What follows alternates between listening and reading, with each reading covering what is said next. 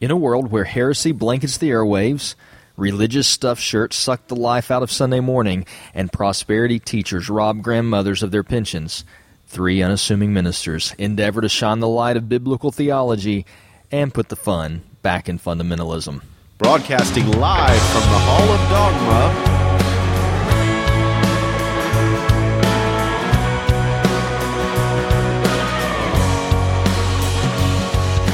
Brought to you this week by the Babylonians. Welcome in to episode 60 of the Gospel Friends. I am Reverend Verbiage. I am Captain Crunchy Chase Thompson, and I prefer the Assyrians. That's because you're a dork. Well, that was quick. I'm Nick. I am the general, and Tiglath-Pileser III would not be pleased, David. Oh, my Not word. a bit. So the Babylonians developed the number system that has brought us 60 seconds in a minute and 60 minutes in an hour, in case you guys didn't know that.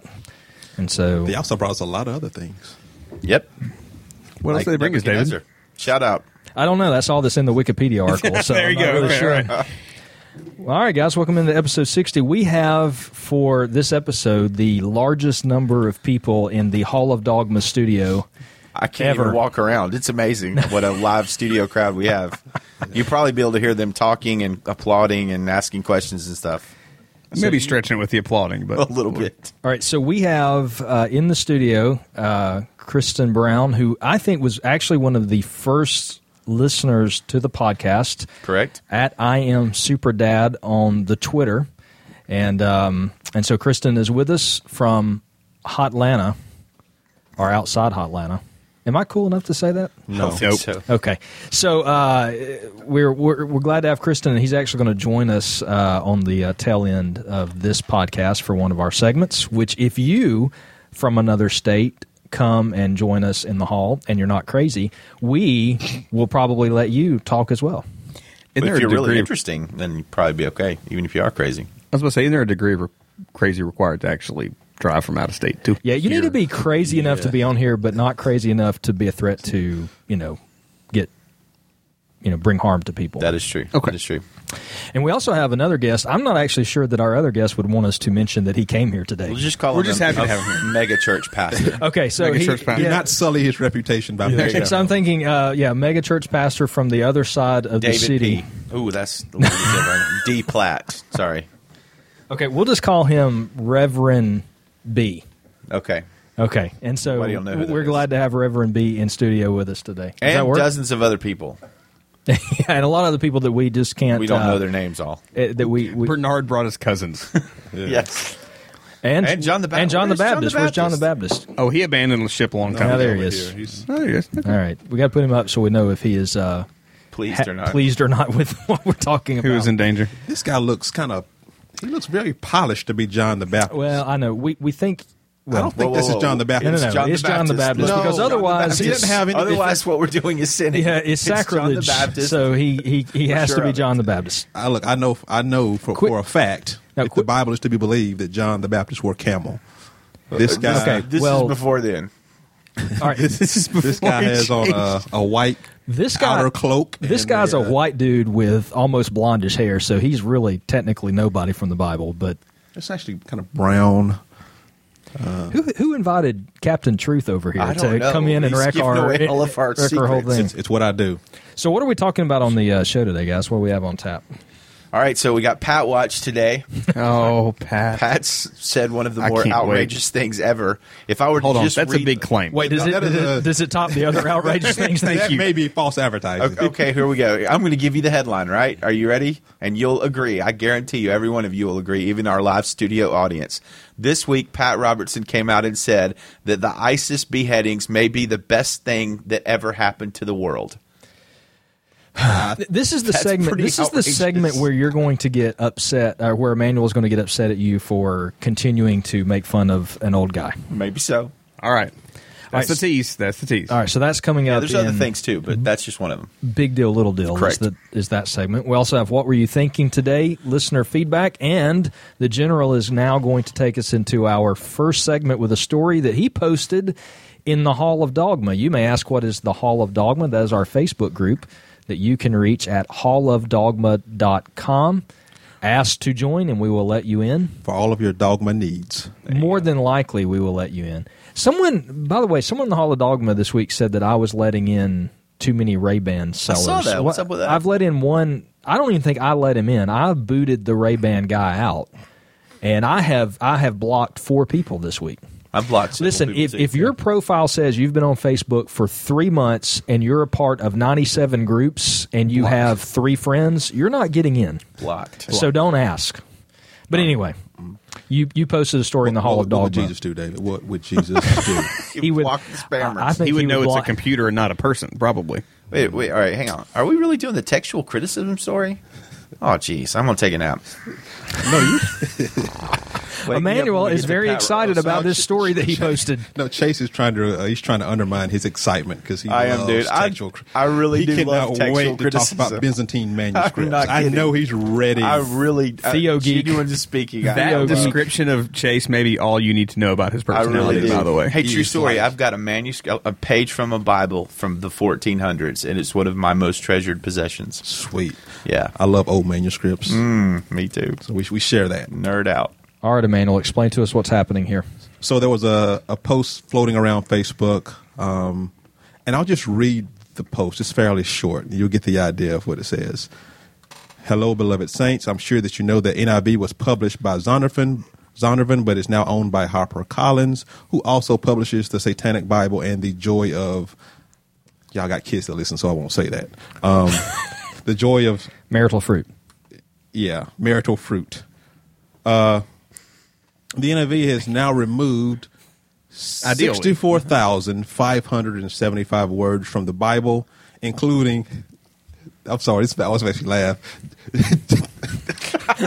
Including Jehovah, Calvary, Holy Ghost, and Omnipresent, to name a few. The NIV has also removed 45 complete verses. Most of us have the Bible on our devices and phones. Try and find these scriptures in the NIV or your computer, phone, or device right now if you are in doubt. And they'll list some verses: Matthew 17:21, John 5:4, Mark 7:16. I won't. Why are you listing those? I can't find them in my Bible. Hey, I'll throw them out. John 5:4. Okay, so if you're in the ESV, You don't have to throw them out. They've already been thrown out. Okay, well, I'm just going to give you kind of what I'm going to lay on you what Emmanuel's talking about.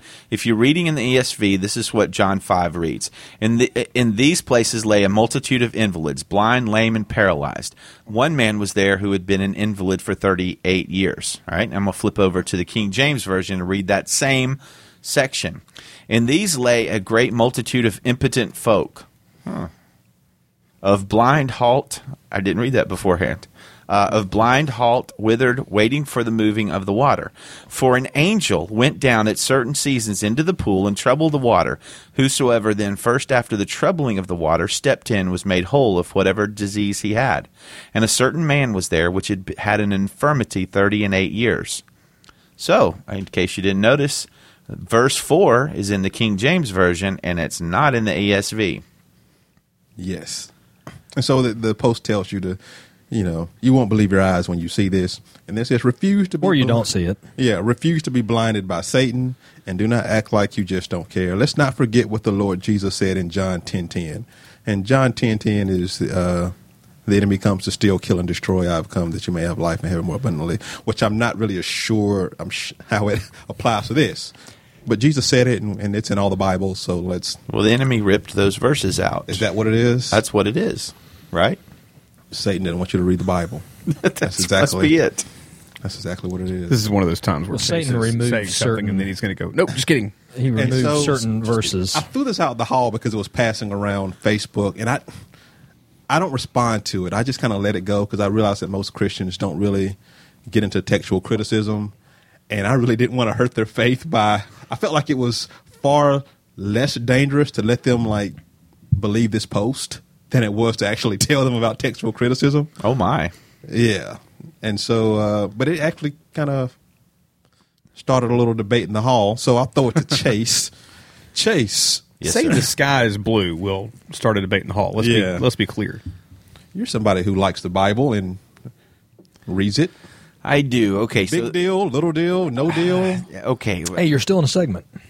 Well, yeah, well, that's fine. I would say this is a little deal to most. I assume we have some King James only advocates in the Hall of Dogma and that listen to the show. I know there are at least some partial KJV only guys, but I am not, so I'm going to give you a biased kind of take on what's going on. And Emmanuel, you correct me if I miss a few things. The King James Version of the Bible is based on a series of manuscripts called the Textus Receptus. They have been copied over and over since a certain amount of time, which is debated, but advocates of King James onlyism would say since the original autographs. But what's going on here is that the newer translations, the ESV, the NIV, the NASB, etc., are based on Greek manuscripts that are actually older than the Textus Receptus by hundreds of years and probably better and more reliable. And what we think has happened is some of these verses, like John 5:4, which I just read to you about the angel stirring in the water. John 5:4, there's some others. Mark 16:9 through 20, 1 John 5:7. Some people count the pericope, the adultery pericope in John 7:53 through 8:11 as most of those verses are not in the oldest and best Greek manuscripts. And it was that verse was listed in the post. Okay, yes. Yeah. So the newer translation of the Bible either footnote those verses or set them apart somewhere. Most of the time, they don't fully pull them out, although in John 5:4 is often pulled out and put in the footnotes. But bottom line, this is being faithful to the original text. This is not a conspiracy. I'm not a huge fan of HarperCollins. I don't believe it's a godly company. I'm not a huge fan of the inclusive language of the updated NIV, but there's not conspiracy funny business going on here. This is scholars trying to get to precisely what the text originally said. What I leave out there, Emmanuel? Well, first, are you more offended that people are reading the NIV than the fact that these verses aren't in there? Which one offends you more? I am an ESV, NASB kind of guy. I cut my teeth on the NIV. I don't hate it. But given a choice, I really like the Holman Christian Standard Bible too. It's one of the few Baptist things about me. But look, if I see somebody reading an NIV, I'm not like, get that sorcerous garbage out of your hands before it burns you with hellfire, because that has the gospel in it. It has Jesus is the only way. These things that were left out of the newer translations, none of them are major doctrines. One of them, like 1 John 5:7, kind of is a Trinitarian formula, but I love that verse, by the way. I do too, but you don't have to have it to get to the Trinity theologically.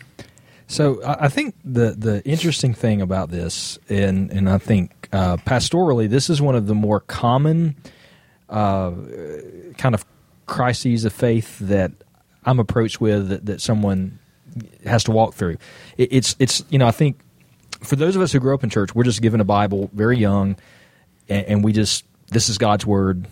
And we just believe that. Or if you come to faith later in life, someone gives you a Bible and this is God's word, read it, follow it. And I don't know if for most people, there's not a thought, especially when you kind of grow up with it, of how did we get this? Mm-hmm. Where did it come from?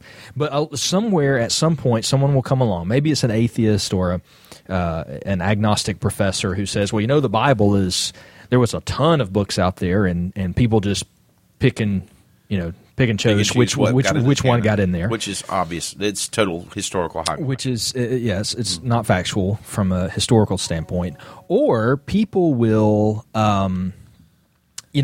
say with things like this. I mean, you see this thing on the internet, and all of these, these verses have been removed from the Bible, and someone burn has your NIVs. Yeah, and then you go look the verses up, and they're missing, and all of a sudden, people have that for the first time. This.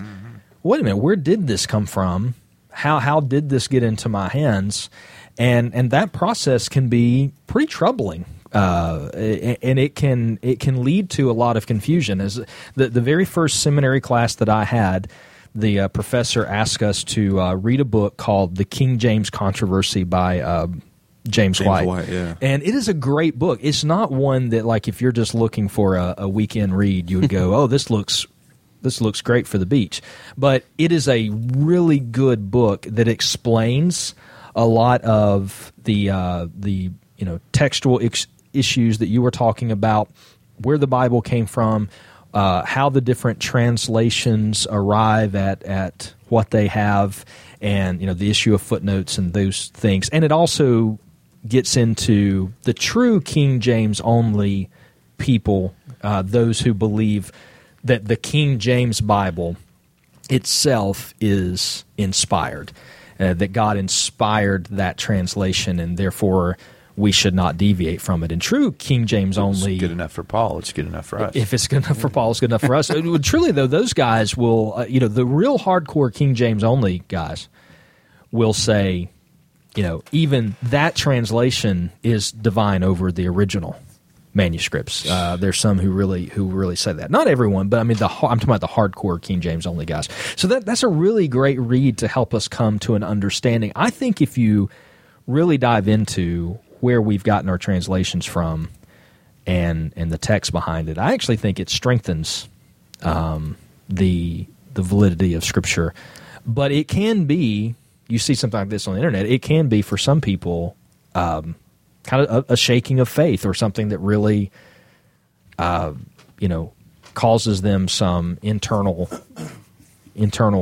conflict. Well, so, and I guess that's a question from a couple different perspectives. You got a couple different perspectives represented. You got pastoral, teacher, even counselor, and so layman's terms. I mean, what's your encouragement to a believer that they encounter the atheist at work or the agnostic college professor that throws this accusation at them?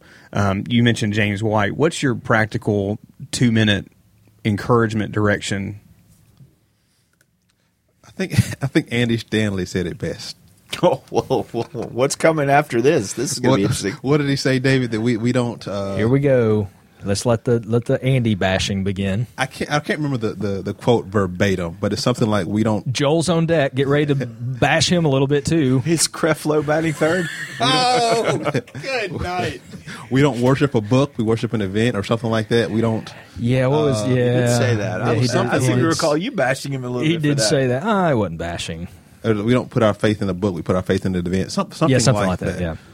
He didn't say person, which was a little odd. He said event. He was talking about the resurrection. Yeah, that's what it was. He was talking about the resurrection. His point was that the resurrection is more important than the Bible. Yes. In some respects. I don't think he meant it as a blanket. Which it is in a salvation sense. Yeah. The resurrection is about as important as you can get. Yeah. Can we all agree on that? We can all agree. And here's the thing. About as important as you can get. Okay. I'm not very here's the thing. I love the Bible. It's bad when you have to have a disclaimer first. I love the Bible. I love the Bible, but I prefer the Book of Mormon. Oh, is that what's coming? I study the Bible. I read it. I love it. But I am not one of those guys who's the big inerrancy guys. I believe in inerrancy, but I don't trumpet it. It's not a big deal for me. And one of the reasons for that is because I guess my Pentecostal background is that I believe in God and I believe in Jesus and I believe in the Holy Spirit, which will let me know things. And I know people say, no, you need the Bible, because people are afraid that if you don't have the Bible, that everybody just goes to hell. And it's like, no, people did all right without the Bible. Abraham didn't have it. Moses didn't have it. Paul didn't have it. Had the Old Testament. But the early church didn't have it. You might have had a church that had, one church might have had Mark. Another one might have had a scrap of Luke.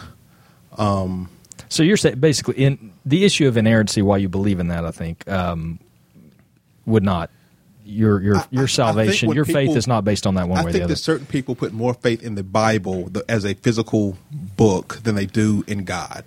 I guess is my point. I tend to agree with that. You see people that are cessationists, which I love every now and then, and say, God only speaks now through His Word. Yeah, and those people are like what I like to call wrong. That? Yeah. Although I appreciate the integrity in that, and that's wanting to say, hey, you know what? Just because you feel like God says something's okay, it doesn't mean it's okay. Or just because you feel like God's saying something doesn't mean He's saying something. So I totally get that. But I just don't know that we can definitively say, God, you only speak through your Word. Yeah, and so it's and I think that people assume that, well, it's God, so He'll make stuff easy and make stuff just readily available, so He wouldn't want us to have all these different manuscripts. But I think that's different. I think, Proverbs talks about it. It is the glory of a king to hide the matter, or the glory of God to hide the matter, and the glory of a king to search it out. The glory of a king to search it out. And so I think that God purposely had things just kind of follow a natural course, just so we would study. Just so we would search these things out for ourselves, so we would have these debates about the Word of God, because it's good for us to hash out what we believe. And on a side note, the word Jehovah is not in the Bible. It never has been. The word Jehovah is a combination of the Hebrew consonants for Yahweh and the Hebrew vowels from Adonai. That's right. And so since Jewish people don't say Yahweh, they came up with a way to say the name without saying the name. And so they just took those consonants and merged it with the vowels of Adonai, and that's how you got Jehovah. It's not in the Bible, so you're good. And Calvary, I think, is Latin. Golgotha is the Greek word. Yeah. I think Calvary is a Latin term. That's true. There's a lot of canards in this whole thing, a lot of alarmist language. Let it go. And while we're at it, Lucifer is not in the Bible. Did you say there's a lot of canards? It's the only Latin word left in the Bible. Is that Bernard's cousin? It is Bernard's cousin, and there's a lot of him in the Bible. A canard, David, is an unfounded rumor or story. Why wouldn't you just say there's a lot of unfounded rumors or stories in the Bible? I don't know. Why do you always have to try to prove how smart you are by saying words that nobody understands? We are into one segment and already have two really good titles. I understood what he was talking about. Well, of course you did, because you're as smart as him. Nick and I are just, I would argue that the class dummies are looking at each other trying to figure out what. Sounds like a smart smackdown coming up episode. Unless we're talking about the New Testament, and then he wins. Well, I know I'll lose in the Old Testament. Yeah. Hey, by the way, couple of books here, as long as we're talking about this textual criticism business, worth reading. The New World Translation. Oh, yeah. No. Norm Geisler, who I'm not a huge Norm Geisler guy. He's a cessationist. So I'll throw that out there. Good guy. Frank Turek, also a cessationist, who followed us on Twitter this week. Good job, Frank. I noticed. Thank you, Frank. He doesn't listen to the show. He just follows. Probably not. Okay. But they wrote a book called "I Don't Have Enough Faith to Be an Atheist." I know that book. It's a fine book, especially for kind of rank and file apologetics and understanding of textual criticism. It's really good. Lee Strobel's books, "The Case for Christ," "The Case for Faith," are really good on that issue too. That's a great. Nick and I did a youth or college group study on that book one time. And that's all the textual criticism you need to know to be able to understand that people like Bart Ehrman and atheists who would say, don't you, the thing you were saying earlier. So we're not going to talk about Codex Sinaiticus? I love Codex Sinaiticus. I'm more of a Vaticanus guy. Let's say that for episode one of Alexandrinus Theology Nerds with Emmanuel and Chase. I will say they went in full pocket protector mode. By the way. Did you notice that? That was fun. They're just mad because they read the Byzantine scripts. That's what they are. Yeah, that's the problem. They're Western manuscript guys, aren't you? I'm not even going to go there. So me and Joel and my copy of the Message are just doing just fine. Thanks. Oh, the Message. No, I'm just kidding. The Message is actually pretty good. So, the moral of the story is go get a New Living Translation and everything will be fine.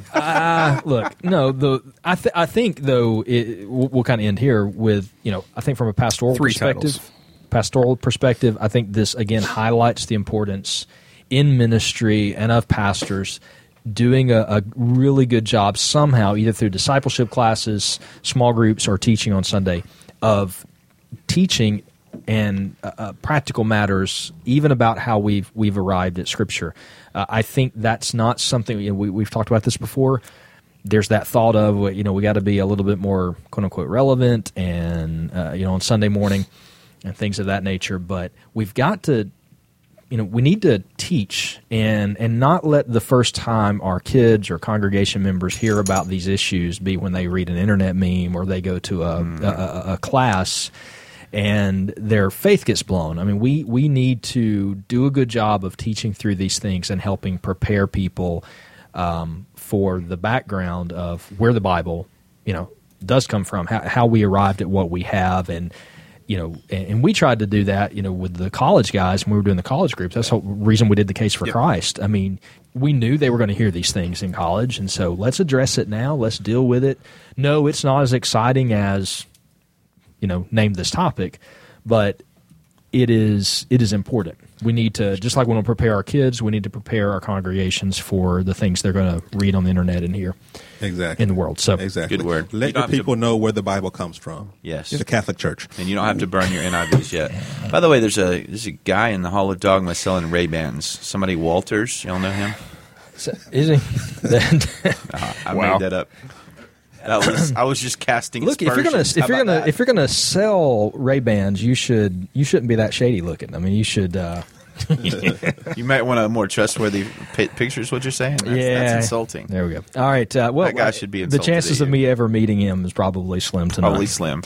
All right, guys. Let's move to the "What Were You Thinking" segment. I'm a little disappointed this week. We don't have our.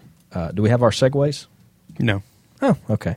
Nick's soundboard has been removed from him, and he is powerless. Sort of. What happened? All he can do now is sit there with a really dumb hat on his head and just shut your mouth before we persecute you more. War Eagle. Okay, so What Were You Thinking Global Edition? We're going to start in Germany, and this is a title that it had a manual all over it when I read this headline. Uh-oh. What Were You Thinking is a segment where we take a look at just kind of...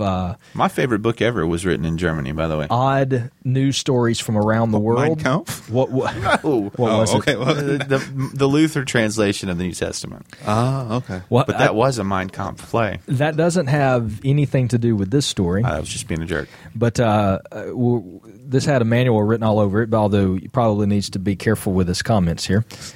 German man drugs girlfriend with sedative to keep playing computer games in peace. I think we all probably need to be careful with our comments here. All right, so this is a do we have listeners from Germany? Yeah, we do actually. All right, number 7 on the top 10. All right, Germans, this is happening in your country. A 23-year-old man has been fined in Germany after admitting he gave his girlfriend a drug in her tea so he could keep playing Xbox with a friend. What, Xbox One? Xbox original? What? Surely, it's showing a wireless controller, and surely it's the. I mean, nobody has an original Xbox anymore, do they? It still runs. I have one. Yeah, I have one. I don't play. Does it run? Yeah, I still have my original Nintendo. Nice. And Super Nintendo. Did you ever play and Siphon GameCube. Filter? Because that was a good game. Oh, I beat Siphon Filter. Nice. I still have Siphon Filter. I wish I still had my N64 because I had N64 games. And I still have my 64. Do you? Yep. I would say the best game of all time was on the N64. Mario World? What was it? No, GoldenEye. Mario World's good. GoldenEye. In my view, GoldenEye is the best game ever made. So Chase, if you were playing, what was it called? GoldenEye? Yeah. GoldenEye with a friend late at night, and Janet came in. Yeah. And started bugging you to get off the Xbox get off N64 and spend time with her. Any thought of giving her a little something to send her on to sleep so you could just continue playing? He'd probably start talking about that last article and just put her right to sleep. I have no comment on your question, but I have a question of my own. What was the sedative used, and is it safe? Wow. I'm just curious. Okay. The line was crossed. Probably a little bit. And I honestly thought it would be a manual who would do that. Dang. All right, so this guy's girlfriend comes in about 10 p.m. They're playing Xbox with a friend, and I guess she wanted him to send the friend home and spend time with her. Was his name Bill Cosby? So you need to write that. That's probably an edit point. too soon? You think? Yeah. I don't know. It's insulting Yeah, to Cosby, who 31 probably of deserves to five. be insulted. Hey, so look, I teach. You guys know me and my wife teach parenting classes for. Where is this story going? I'll show you. ooh, Just can I hang have on a the second. punchline No, here? hang on a second. So we teach parenting classes for a local family ministry here in the city where the Hall of Dogma is located. Birmingham. I forgot its secret. Oh, well, it's not anymore. Okay, Birmingham. So, there's an illustration that I always use about Bill Cosby as we're teaching, because Bill Cosby had some great parenting lines. Like he would just tell his kids, you know what, you own nothing, I own everything in this house. So don't tell me that like you have a right to close your door, you have a right to what. So Little did you know that was a pickup line. I would use. I'm sorry. I couldn't help it. So I usually say. Brad's not helping the situation. So I tend to. You weren't supposed to say his name. So anyway, I made the comment in the last class. And this is actually what I said, because I had forgot about the controversy. So I'm using that illustration, and I said, I'm the Bill Cosby of my family. No, I really did. Nick, there's your title. And There's your title. And so I had about 20 students who just all started going, some of them big eyed, what? And some of them are laughing. And I'm like, and I looked over at Allison and I was just like, I can't use this illustration anymore. Nope. I've got to update it. I just realized. And I just wanted to leave and, go crawl in a hole somewhere. So anyway, I don't know what part of the show we're in right now, but this is great. We are where David is wrapping up what were you thinking, and we're deciding who Yeah, and is going to. I think drugging your girlfriend is wrong. Amen. So Amen. Yes, but I understand. But the real problem here is that it shouldn't have had to come to that. Wear the pants. Here we go. Wear the pants. Hashtag and wear them General early. Rant. girlfriend. Yeah. Which you've talked about on the earlier episodes, Yeah. which is, hey, Yeah, don't be someone else. Now I'm a gamer. And You are a gamer. When I got married, big Halo, big Halo fan. We played a lot of Halo 2.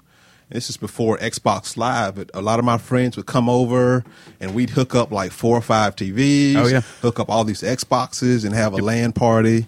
All my nerds know what 2 I'm talking TVs in the about. living room, one in what would be the nursery, and one in what used to be my office. We had 3 in the living room, 1 in the kitchen, 1 in the dining room. I thought you could only do 4. I don't know. We had 4 or 5. I'm not. I don't remember the early days. It might have been just 4. I'm not sure. That may have been the router I had too. But first of all, my wife didn't care. Second, it wouldn't matter if she cared or not, because guess what? Pants. Man. You know how we Okay, never so- give shout outs to the females in the Hall of Dogma? Yeah. I think we need to do that some today, just to balance out some of this, just to make it You honest presume that attempt. after this gets listened to, there are going to be All females. right, I do in the want. Hall of I want to Fame. give maybe no Emmanuel. more. I want to give Emmanuel some credit because I've been at his house for a small group before, and at like 10:30 we're outside and we're having small group, enjoying a cigar or something. His wife comes up, doesn't even say anything, just kind of like waves at everybody, goes in the house, and we never see her. She didn't come over and start saying, "Hey, you guys need to break it up," or giving Emmanuel hand signals or anything like that. So. So you just need to write a book, and that would avoid people having to do things like this. Yeah. One other story before we get out of what were you thinking, because I know you guys can't get enough, from Vietnam. Do we have any Vietnam listeners? Yeah, we do actually. Okay. We actually have had listeners from over 100 countries, believe it or not. They're not everybody's a regular listener. All right. But Man who raised 2 puppies discovered they were actually bears.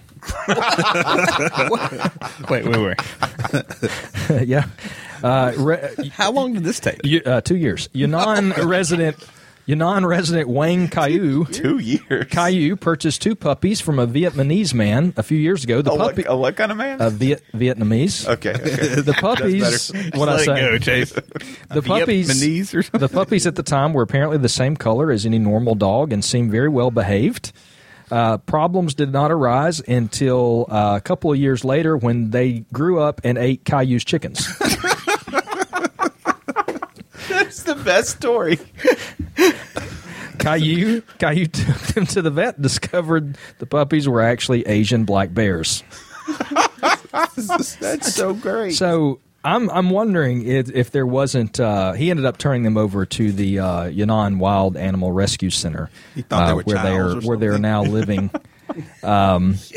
Where they're now living in peace. So I just wonder if. And here's a picture now of one of the puppies all grown up. That's no puppy. That's just obviously a bear. Oh my word!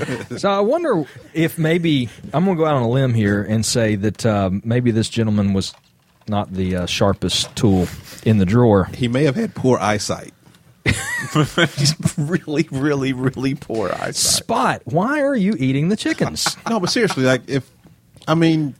you can mistake a bear cub for a puppy if you Maybe had poor eyesight and they're depending- still small. Now, in a couple of weeks, though, That's what I'm saying. Look, 2 years initially, in? sure, 2 years. yeah.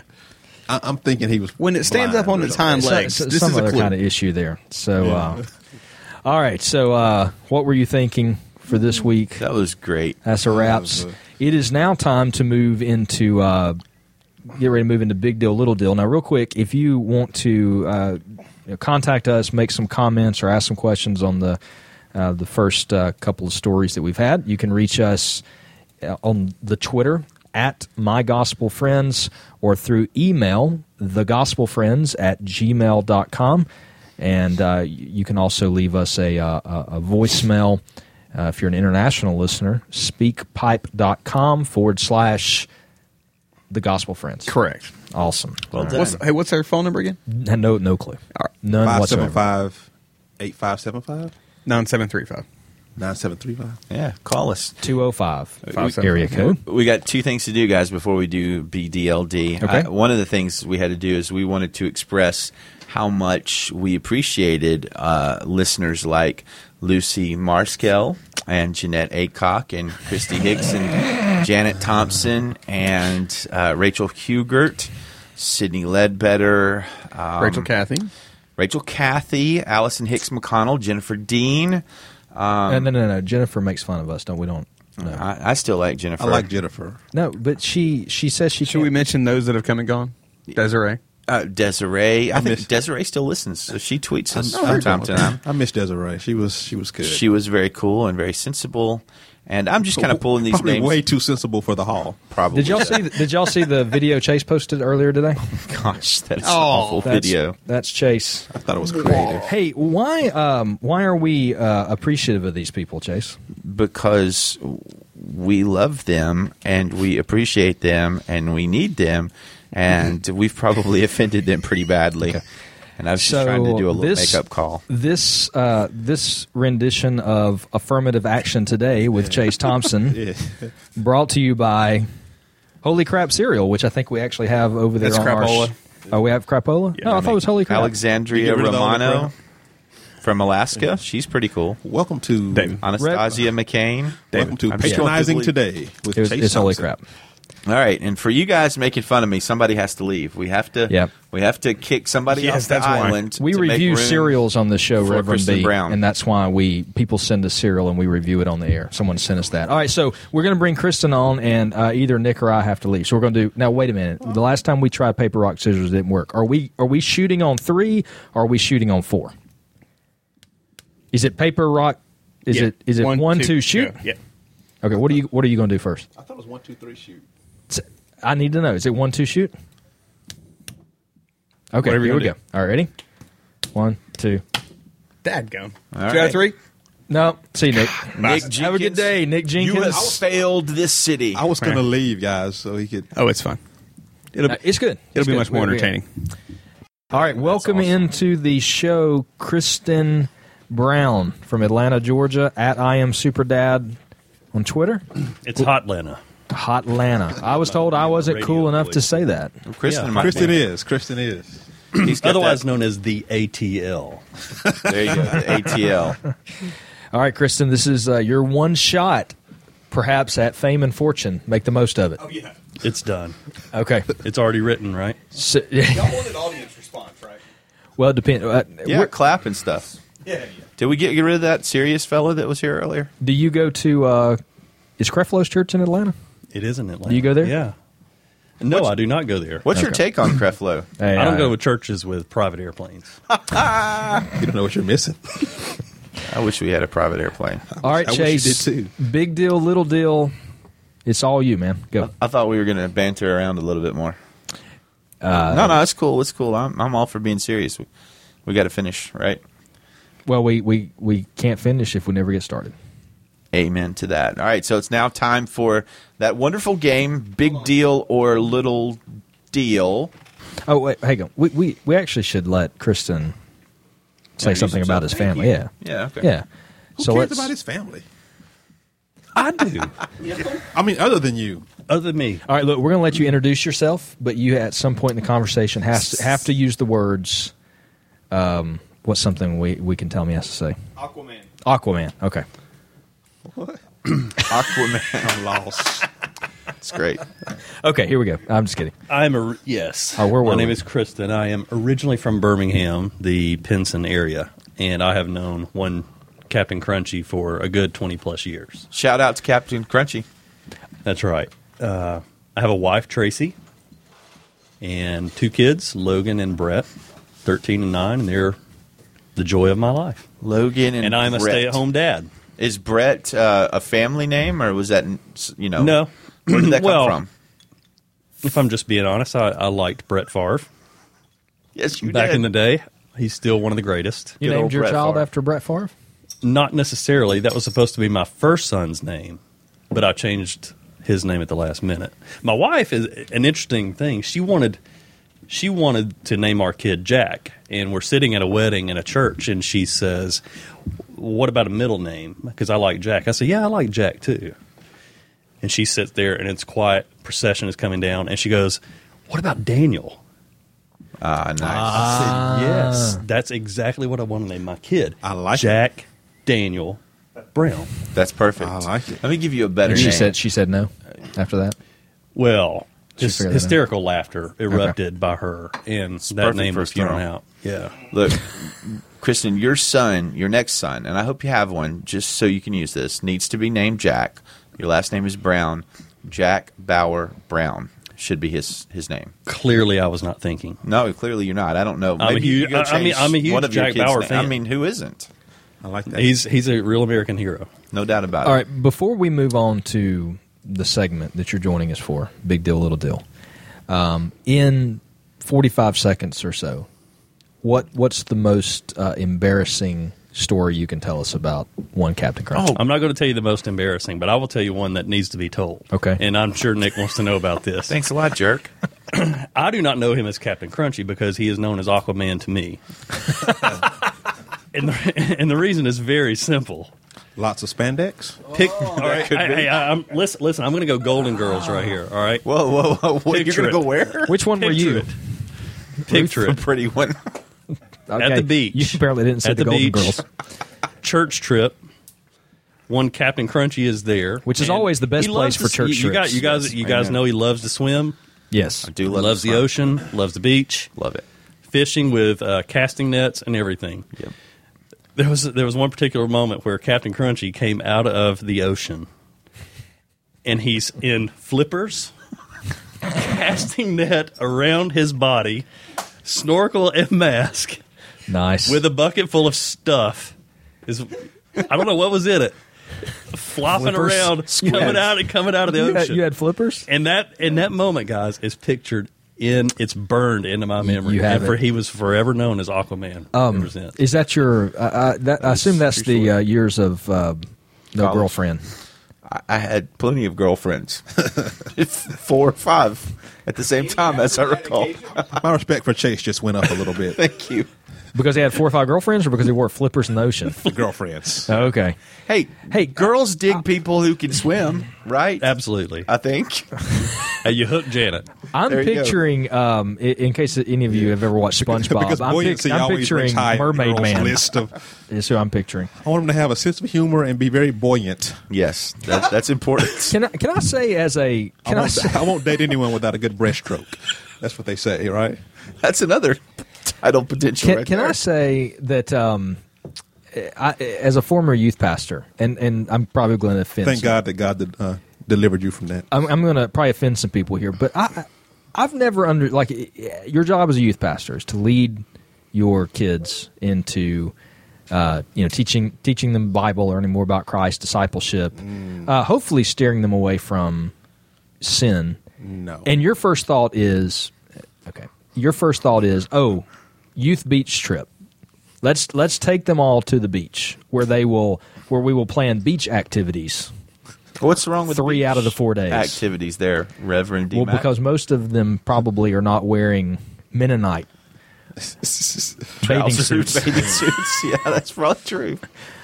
Because nothing can go wrong with a group of hot, sweaty, wet teenagers. At least let's just go on a ski trip or something where you have to. You didn't have those kind of restrictions back in the day. This was a college group that Kristen's talking about, so there were no restrictions on what was worn by the men and the women. But I will say, when I was a youth pastor, y'all probably think I'm crazy, but we did have a T-shirt rule. For when we engaged in what was it? John used to call it mixed bathing. Big deal, little deal. Go. Let's do it. Okay, so this week Pat Robertson came out and said this quote: "You wonder, maybe the best thing that ever happened to the world is for these crazies in ISIS to keep on beheading people, doing some of these extreme things. Listen, you've heard all this business about Islam being a religion of peace. Islam does not mean peace, it means submission."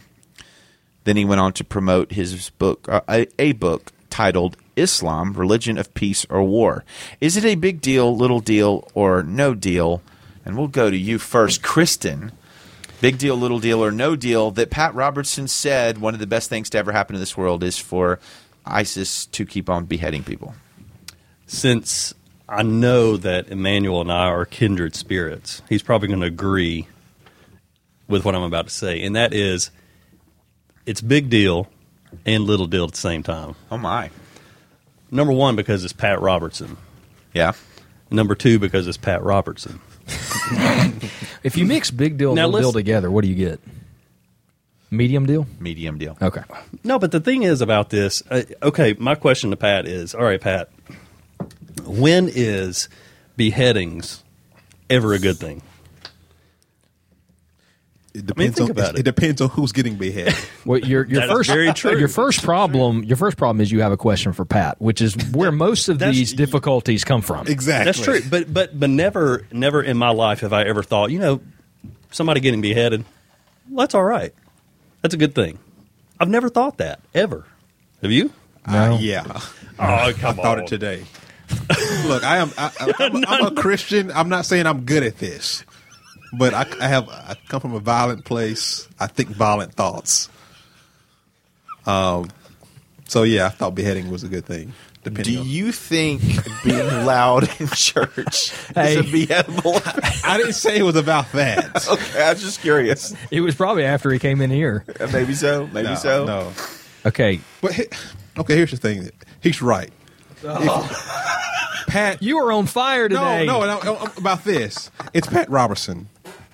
Kristen's right. Yeah, Kristen's I thought you meant Pat was right. Yeah. I do think Pat is right. The church has always grown in the midst of persecution. I would say that Nero probably did more for Christianity than Paul or Joel Osteen. Wait, so hold on now, Joel's got a bestseller. Why do you have to hate on Joel? He's got 50,000 members. I was just trying to be funny there. He's got great hair. Nice smile. Hot wife. Doesn't he be preaching or anything, but shouldn't be preaching. Yeah. But all that other stuff's going for him. Yeah. He has hecklers. Yeah, nobody's coming in your service to heckle you. Reverend B, you're kind of loud. Not out loud, at least. Out loud. Look, I get a lot of heckle texts. Reverend B is kind of a mega church pastor. Do you get heckled? No, he doesn't. So they know how to handle it. Well, here's the thing. Remember the video of the beheading of the 21 Coptic Christians? Yes. Christians were trying to say they're not real Christians. But shout out to was that horrifying or was that inspirational? Like for me, it was actually very I kind of got fired up about it. It was very inspirational to see Christians die like Christians and not, you know what I'm saying, and not die in fear or cower. Like they're just like fine. Yeah, like we know where our hope lies. Blood of the martyrs is the seed of the church. Right. I mean, Yeah, that's one of the things that I thought too, Emmanuel, along those same lines, is the media covering these atrocities is beneficial to raise awareness of what's going on. Now, is it the best thing that ever happened to the world? No, Jesus. No. Jesus was probably the best thing Right. that ever happened to the world. But beheadings in themselves, if you're beheading Christians, I think it's helpful as far as the spread of the gospel goes. So there's actually, along those lines, John Piper, perhaps a little bit more revered at this table among some of us than Joel. Perhaps. Okay. So he actually he does this Ask Pastor John podcast, and one of the questions that he asked Pastor John, God, why are you always all about me enunciating all the time? It's overrated. Enunciation is very important. Okay, ask Pastor John. Good. Okay, so he did a podcast episode. He got asked the question, should I look at beheading images? Because this was starting to come out, a lot of these getting posted online. His answer was actually very interesting. He talked about that some people should not, some people should. So, and I don't remember his reasons for should not, perhaps if it was bothering, if it would bother you to a depth of not being able to sleep or something, or creating some type of sinful image in your mind, then you should not. But he actually said it is helpful for some people who can do that to watch those, because it might invigorate or inspire in you feelings of what we read in the Bible, of martyrdom, and of being able to bring those texts to life. At the same time, that understanding what other Christians are going through out of your cultural setting, and understanding that there are people actually dying in this day for their faith in other parts of the world. While you're whining about possibly losing a tax exemption. It could be inspiring you to missions and to mission work. So anyway, I don't remember his full answer there. I would actually suggest you just go and you can go to desiringgod.org and enter search for should I look at beheading images, and you can find the podcast easy if you're interested in getting his full answer. But my point being is that along the lines of what you're saying, he actually, John Piper said it could be helpful in some situations to view those. Yeah. My son saw the very briefest coverage on the news of that happenstance, and it haunted him for days. In fact, there was one night I remember that he woke up crying about it, and several times he told me he was afraid of ISIS. And, obviously I don't want him to just be laying in his bed afraid. But on the other hand, that opened the door for us to have some real conversations about the faith, the cost of faith, especially the cost of faith that people are paying around the world. I mean, salvation is by grace through faith, but for some of these people in some of these places, they're giving their lives, and it is inspiring. It is a good thing. I think what Pat Robertson was trying to say was that this shows that Islam really is evil. But I tend to agree with you, Emmanuel. I think there is. It's hard to say it's not the best thing that's ever happened. It's hard to say it's good, but Christians being beheaded for the faith, if you have kind of a literal understanding of the Book of Revelation, they're winning. They're winning everything, because there's a sense that beheaded Christians are going to be ruling and reigning with Jesus again. Depending on exactly what Revelation is saying, perhaps in a way that some people aren't who are Christians. I saw a story this week, it almost made it into BDLD, about the father of a young girl from Nigeria. He's a pastor. She was kidnapped by Boko Haram and slaughtered. And this is what he said, and on the surface it's remarkable, but like I said, she was killed by Boko Haram last week or so. He said, I was told that my daughter refused to change her religion. I was told that they dug a hole and buried her from the neck and stoned her to death. To die for the sake of Christ, that is the happiest thing for me. I'm grateful that she didn't change. She trusted in God. Man, that's sobering. And that's awesome. I could not say that about my daughter, but it is at the very least inspiring. I think that's the, although you didn't ask me, but probably little deal, I would say here, because I think this is one of those situations to where had a guy that we really respect, like a Piper, said something like that, says something controversial, like it could be beneficial to look at beheading images, you go, but you give it a listen and you consider what they're saying. Where somebody like Pat, who pretty much, except for people who have just been followers of the 700 Club for years and years, kind of out of loyalty to him. I don't know many people who kind of respect his answers, although there's still a lot of people who are asking him questions. But I think he said it, so it must be off the wall, where someone else that says it that you have a lot more respect for and you give it some thought. So I think what he said, kind of a little deal, because I think someone else could have said it and probably got away with it. Possibly so. All right, last one.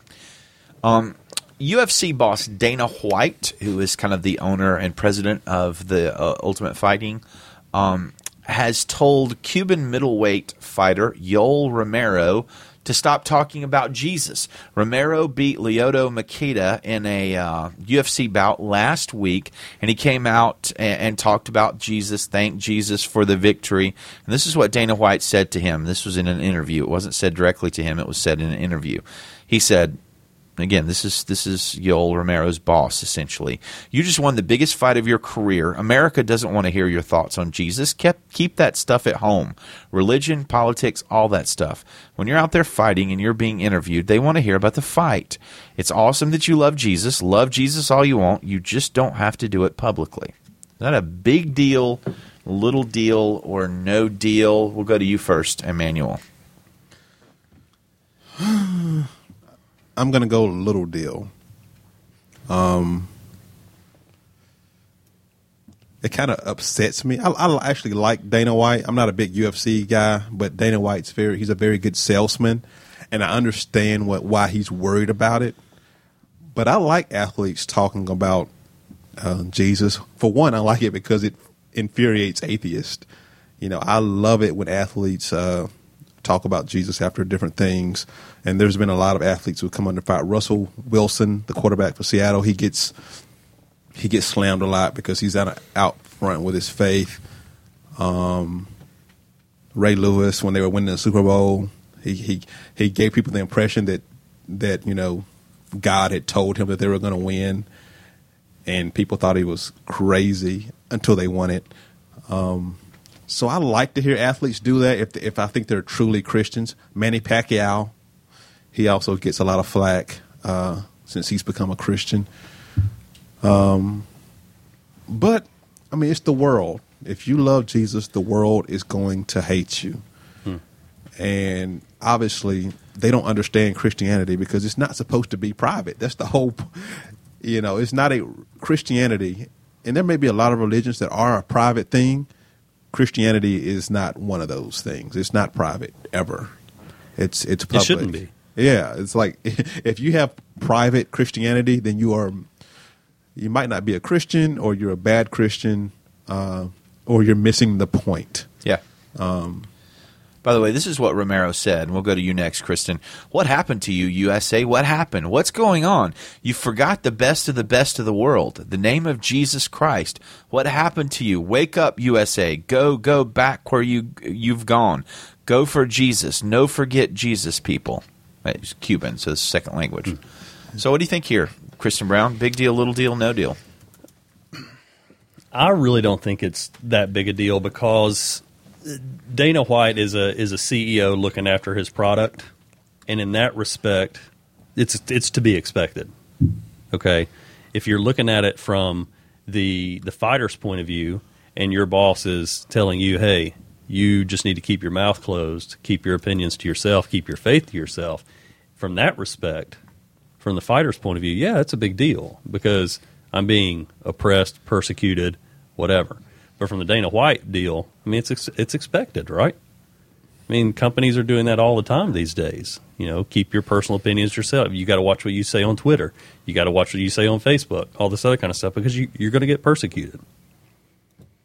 Yeah, I probably, I agree with you guys as far as the, I think I usually go little deal on most of the stories that involve,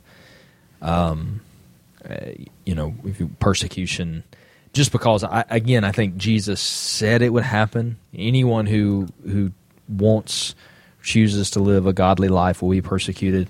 Christ told us up front that was going to happen. And so I don't think we should make it a huge deal when those things happen, just because, we were already told up front, we know it. And, I think expecting non-Christians to respond differently from that was kind of setting ourselves up for frustration and disappointment. So I was kind of label those things as a little deal. I don't agree with Dana White. He's got a guy who I guess Joe Rogan still works for UFC and does announcing stuff. But, Joe Rogan is a kind of a raving atheist. I think he was raised Catholic, but, he does stand-up comedy routines and things, and he just absolutely picks apart the Bible, and he calls it all the biblical fallacies, and he's very antagonistic toward religion. Now, as far as I know, he's never done it on a UFC, a UFC pay-per-view or whatever. And maybe if he did, that during a pay-per-view, there would be Christians who would be maybe calling for a boycott or things like that. So we might could understand the flip side of it. But I tend to think that, it's, as Emmanuel said, I like that. I'm a Christian. I like hearing when athletes give glory to God. I think we misuse the verses, that talks about I can do all things through Christ. Philippians 4:13. Yeah, I think we misuse that a little bit, and that's kind of over the years become an athletic type verse. Looking at you, Tim Tebow. Yeah, I'm not really sure in context that's what that means. I like Tebow, by the way. I'm a Tebow fan. But he wore the eye black with it. I love it when the first thing an athlete said is, before going further, I want to give all glory to God. I don't think that's what we're supposed to do. When it looks sincere. When it looks sincere, and I can't exactly. gauge whether it's sincere or not. But Yeah. You got your repentance meter, but you don't have your sincerity meter. It's still being worked on. I'm still working on it. I'm in the lab as we speak. So especially when it comes from folks along the lines of Floyd Mayweather or something like that. Yeah. Then you're kind of Shake your head a little bit. Yeah. Well, just because they're terrible people doesn't mean they're not Christians. Look at the people on this podcast. I'm a Christian, you know.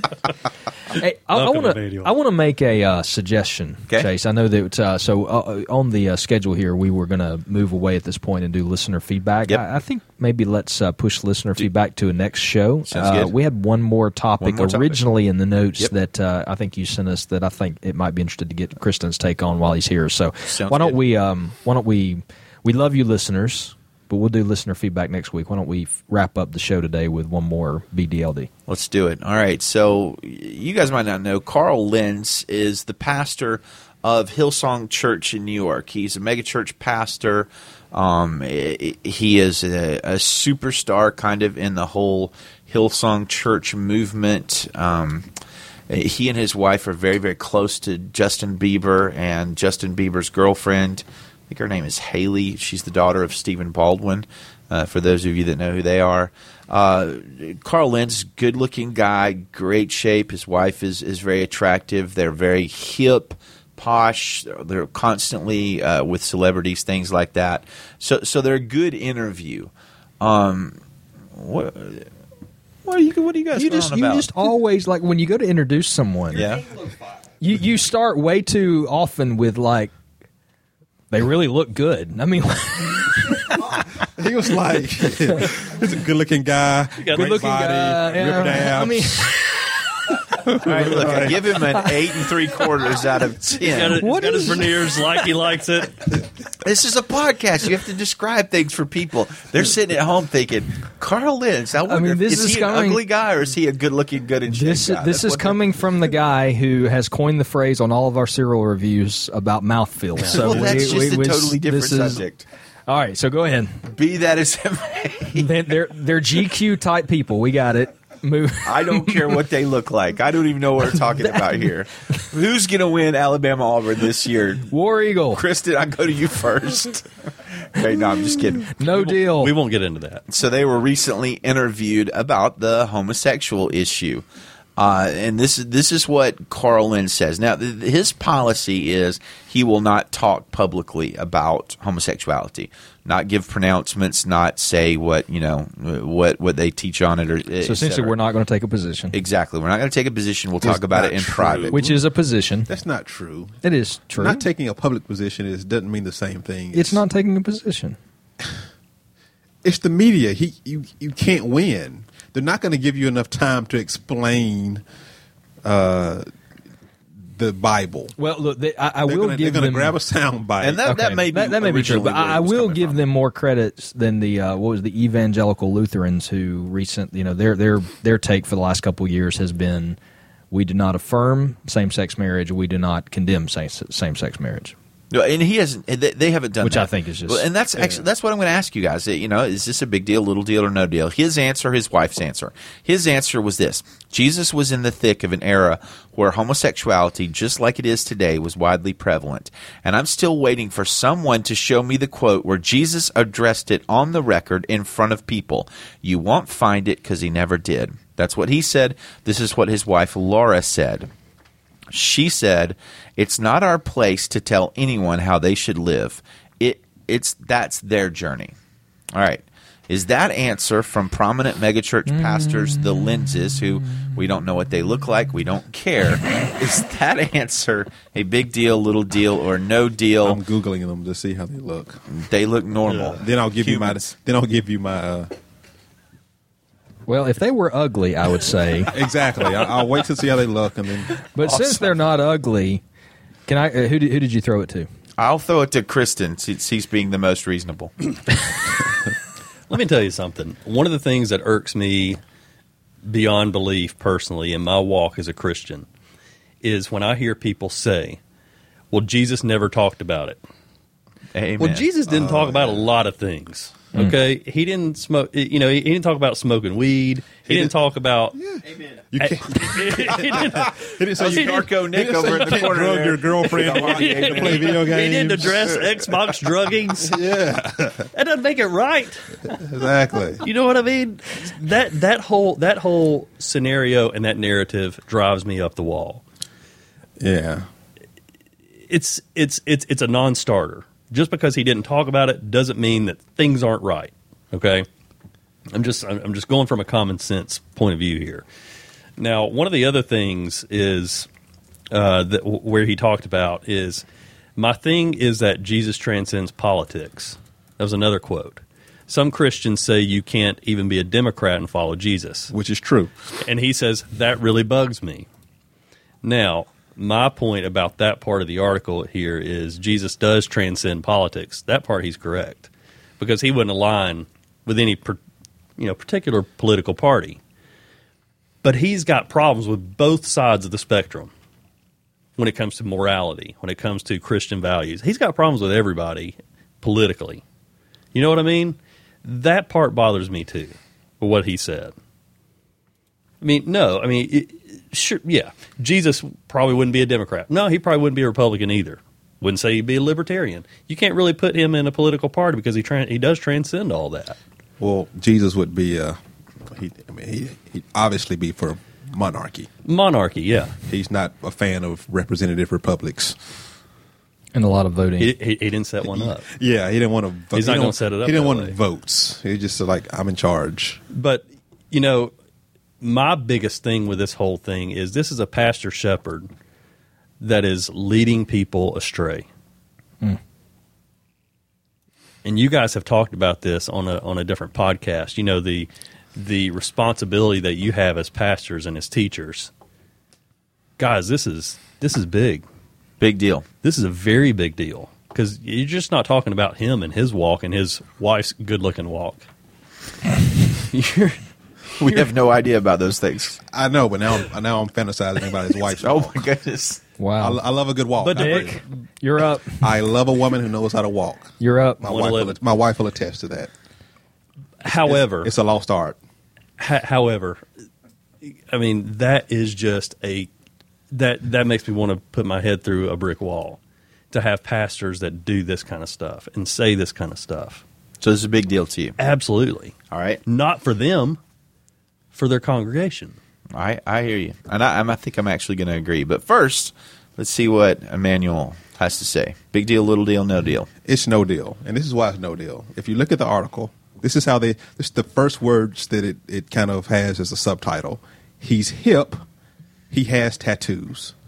Anytime you read any article about any Christian pastor and it leads with he's hip and he has tattoos, they're probably going to, well, I can't say that, I'm in the church, they're probably going to be, I don't know what to say that's acceptable on air. Don't listen to them. Use your thesaurus. I know, it's just not as descriptive. They're not going to be correct on things. Now, I don't have a problem with him not wanting to talk about homosexuality on the record. I actually think that's kind of wise because you're not going to get time to really espouse your full view. My pastor this morning actually discussed it some. His sermon wasn't about that, but he just said, look, at this church, we love everybody. And, we love you enough to tell you you're wrong. And we love you enough to for you to be here. We don't want you to leave if you struggle with this. And I think that's essentially what he's saying.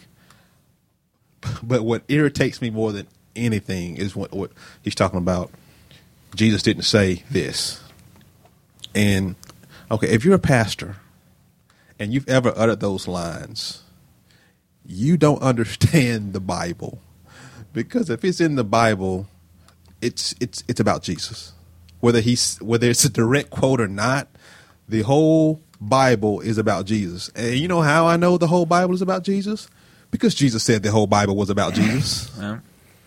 So, no, he didn't say what I had to have a direct quote, but he said the whole thing testifies about me. That means the stuff in Leviticus, that means stuff in that means 1 Corinthians, all of it. It means Romans 1. He might not have quoted it, but he said it, if that makes sense. Yes, and that I think I think the whole thing's a big deal. I think that I really, really don't like the line about whatever. It's not our. But he has tattoos, David. We should listen to him. And he's good looking. Cool. He's good looking. Cool. He's got nice abs or whatever Chase said. But I think that Shiny teeth. That whole thing about it's not our job to tell people how to live their lives. If you're their pastor, that's kind of the job description. If you're their pastor, you, according to Hebrews, are going to give an account one day in that terminology, watching over their souls. I don't even understand what all that means, and I'm not trying to put a person's salvation or sanctification solely on the shoulders of their pastor. I think you can take that too far. But you do have responsibility. You have a lot of responsibility, and responsibility that one day you are going to give an account for. And when I hear a pastor say something like that, it makes me think you haven't grasped the gravity of it, that you don't feel the weight of that. I think you're missing something. And I agree totally with Emmanuel. I made the point in our sermon this morning where we were dealing with some of these issues. I think Jesus did address the marriage issue because Jesus said in John 16, he told his disciples, I have much more to say to you, but it is more than you can bear. When my Spirit comes, the Spirit of truth, he is going to guide you into all truth. He will not speak on his own. He will speak only what he hears. And so I think that Jesus said, I'm going to continue speaking. The Spirit is going to come. He's going to speak through, he's going to speak out of authority. And then obviously I believe the Word is, tells us he spoke through the apostles. And so I think all the New Testament is, as Emmanuel said, about Jesus, from Jesus. I think all the Old Testament was about Jesus, from Jesus. He affirmed that. So I do believe Jesus addressed it. And I used the illustration this morning that if you give a message to your kids, it's directly from you, it carries your authority. If you give a message to your children through another child in the home, it still carries your authority. Your message carries your authority whether you deliver it personally or you someone else. Yeah, you send someone else to deliver it. Either way, it carries authority. So, I think that's a big deal. What they're saying here. All right, Kristen, you had something to throw in. There's one quote that I want you guys to address, being pastors and elders here at this lovely church here, the HOD, and you guys kind of touched on this in the service today, which was a great service.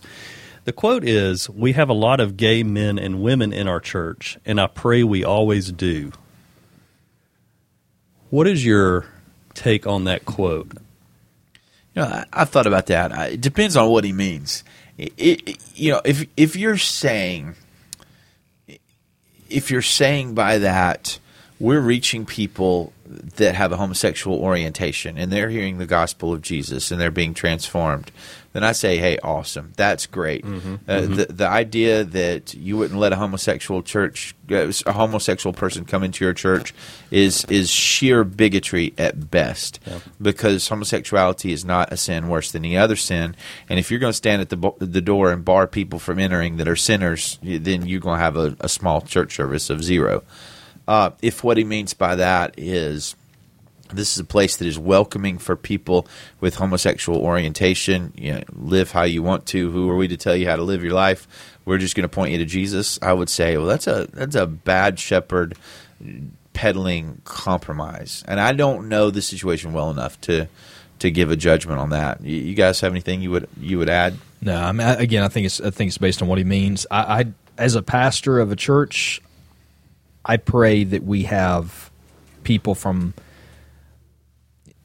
to know Christ, and I understand they're going to have all different kinds of backgrounds, and I don't want to see anyone holding on to a sin in their past or holding on to a sin in their present that would keep them from coming to Christ. So I hope all types of people from all walks of life are letting go of sin and turning to Jesus, and I hope that is always happening. Yes. But I want them to find sanctification and holiness that comes from knowing Christ, not being identified by a past sin. So I find a lot of disagreement with that. I'm curious exactly what he meant by it. But. Yeah, I mean, that goes back to what Emmanuel said.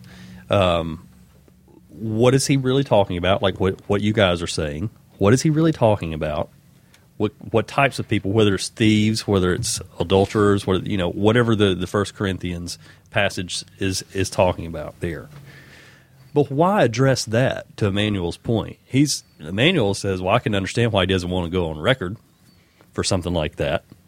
Why does he say something like this and go on record with something like this without clarification? Yeah, it does seem like that's transgressing his boundaries. Right.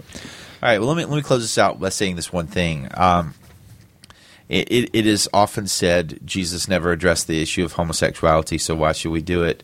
David's absolutely right. It is addressed in the New Testament multiple times by Spirit-empowered writers. But in Matthew 19, Jesus is asked the question about divorce, and he says this, that have you not read that he who created them from the beginning made them male and female, and said, therefore a man shall leave his father and his mother and hold fast to his wife, and the two shall become one flesh. Jesus taught about marriage frequently. He always taught about marriage in the context of one man and one woman. That was Jesus' definition of marriage, and talked about it in church, our gathering this morning. If you came to Jesus and said, Jesus, we're in Birmingham right now, that's south of Huntsville, Alabama, and you said, Jesus, give me directions to Huntsville, Alabama. And if he told you, okay, you go to Interstate 65 and you go north until you get to Huntsville, and that's how you'll find it. And if you're going to Interstate 65 and you get there and you say to yourself, well, he didn't say don't go south, so I bet I can probably get to Huntsville by going south, because Jesus didn't forbid me from going south. And that may be true, but he said go north. He said, he identified here marriage is between one man and one woman. That's how he described it multiple times. And so it's just being fast and loose with the commandments of Jesus and looking for loopholes that aren't there to say that Jesus never talked about it. Jesus did talk about it. He told us what marriage was supposed to be. And I don't think we can deny that. Amen, Pastor Chase, Bishop Thompson.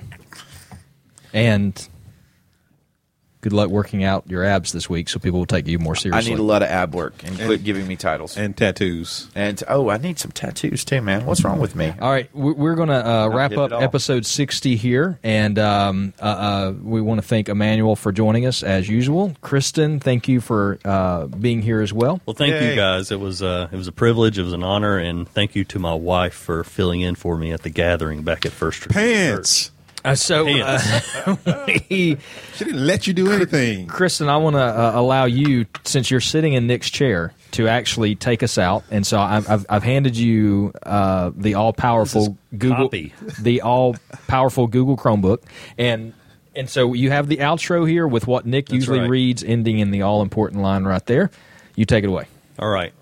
Don't forget, you can contact the Gospel Friends by social media. And Emmanuel loves this part. At My Gospel Friends on the Twitter. On Facebook at facebook.com/groups/Hall of Dogma. And on the voicemail, leave the guys a voicemail at 205-575-9735. Or go to SpeakPipe. Always. And the SpeakPipe. address is not there because Yeah. David doesn't know it. That's We never know it. speakpipe.com/the Gospel Friends. There it is. We need to lay down some Barry White Yeah, tracks all right. over this. Yeah, get some music going here, Nick. All right. So anyway, hey guys, I enjoyed it. David, Chase, Emmanuel, it was great. Tune in next week when you might hear David say, I wanted to play video games tonight, but I can't find my pants. Let me text my wife.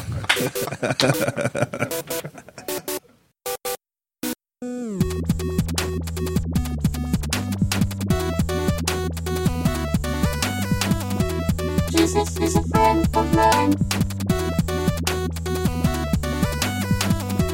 Jesus is a friend of mine.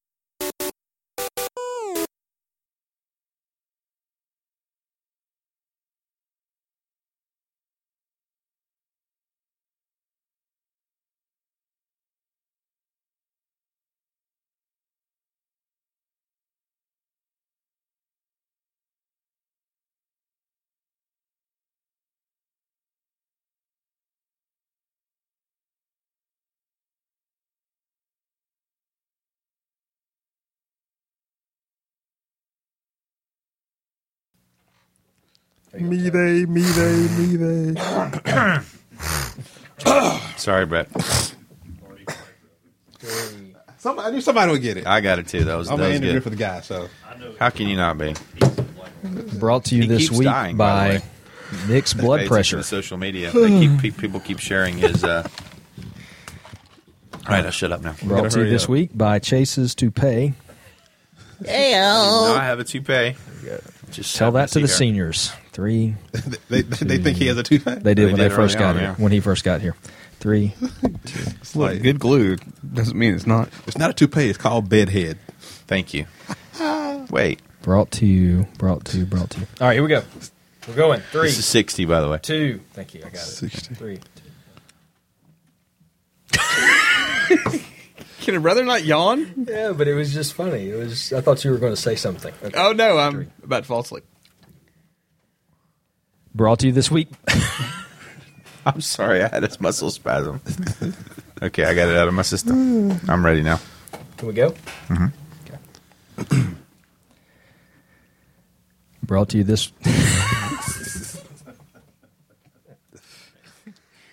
We have to aggravate David just enough to get Nick and I in the game. You don't have a Then we're ready to pad go. out, man.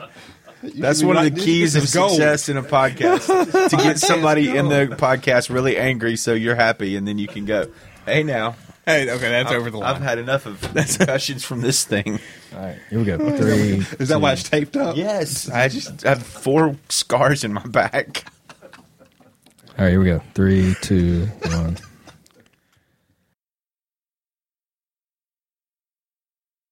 No, see you, Nick. Nick Jenkins, Have a good day, Nick You have Jenkins. failed this city. I was going to leave, guys, so he could. Oh, it's fun. It'll It's good. It'll It's be good. much more We- entertaining. Do you need to do anything recording wise? I really just wanted to get another beverage. I kind of got to go to the bathroom. So. All right, we're bringing. You can go to the bathroom after this episode's done. We're bringing Nick on. Excuse me, Nick's going to scoot away and welcome. He hadn't said anything anyway. He didn't even get to do contact info this time. David did it, so. Oh my gosh, that is true. Hashtag free Nick is going to be trending all over Twitter. After Look, this we episode. let going to edit all of this. we let Nick we understand that? we let Nick record and stuff like that. So I mean, We let Nick record. all right, welcome into the show.